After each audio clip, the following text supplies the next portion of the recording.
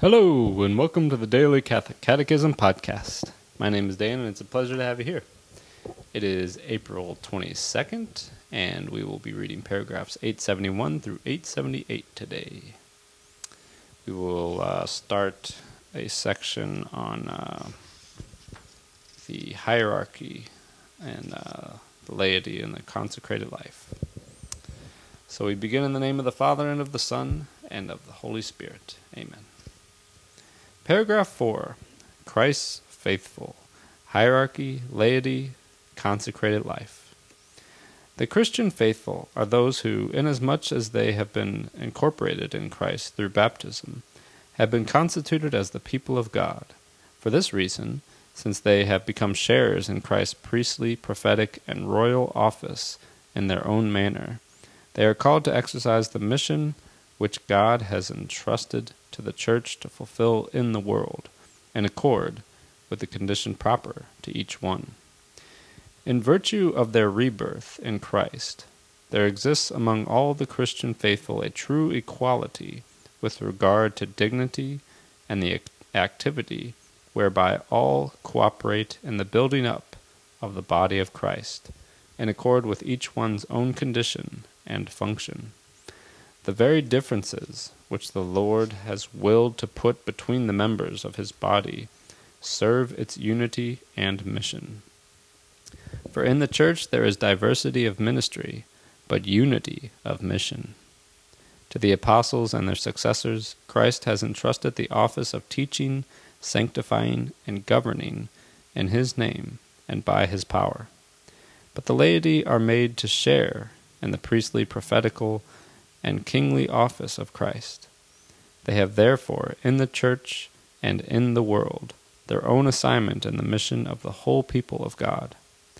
Finally, from both groups, hierarchy and laity, there exist Christian faithful who are consecrated to God in their own special manner and serve the salvific mission of the Church through the profession of the evangelical counsels. Roman numeral 1. The hierarchical constitution of the Church. Why the ecclesial ministry? Christ is himself the source of ministry in the Church. He instituted the Church. He gave her authority and mission, orientation and goal. In order to shepherd the people of God and to increase its number without cease, Christ the Lord set up in his Church a variety of offices which aim at the good of the whole body. The holders of office, who are invested with a sacred power, are, in fact, dedicated to promoting the interests of their brethren, so that all who belong to the people of God may attain to salvation. How are they to believe in him of whom they have never heard? And how are they to hear without a preacher? And how can men preach unless they are sent? No one, no individual, and no community can proclaim the gospel to himself. Faith comes from what is heard. No one can give himself the mandate and the mission to proclaim the gospel.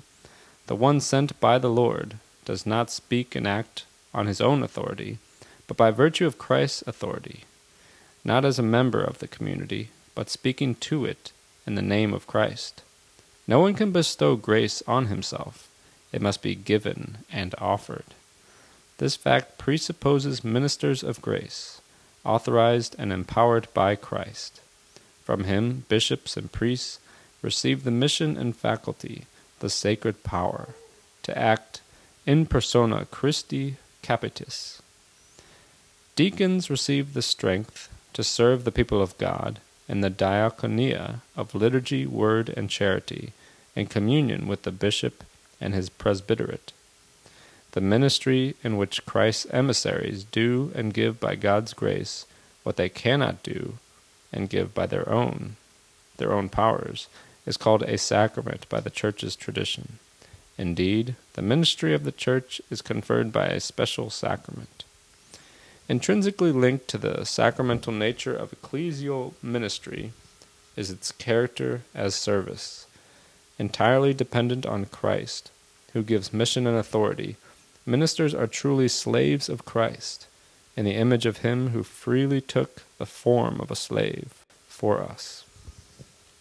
Because the word and grace of which they are ministers are not their own, but are given to them by Christ for the sake of others, they must freely become the slaves of all. Likewise, it belongs to the sacramental nature of ecclesial ministry that it have a collegial character.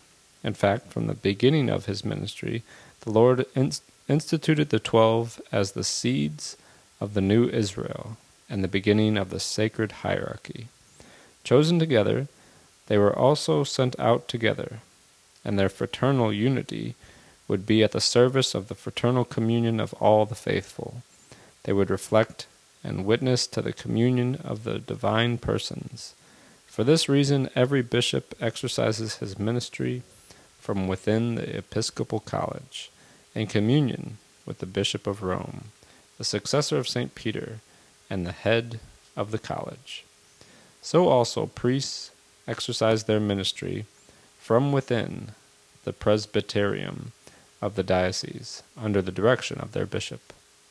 Finally, it belongs to the sacramental nature of ecclesial ministry that it have a personal character. Although Christ's ministers act in communion with one another, they also always act in a personal way. Each one is called personally, "You, follow me," in order to be a personal witness within the common mission, to bear personal responsibility before him who gives the mission, acting in his person and for other persons. I baptize you in the name of the Father, and of the Son, and of the Holy Spirit. I absolve you. Thus ends our reading today from the Catechism of the Catholic Church. The website is dailycatholicatechism.com, and you can email me at dailycatholicatechism@gmail.com. God bless you all, and may these teachings handed down by the apostles of Christ strengthen your faith and lead you to everlasting life. Amen.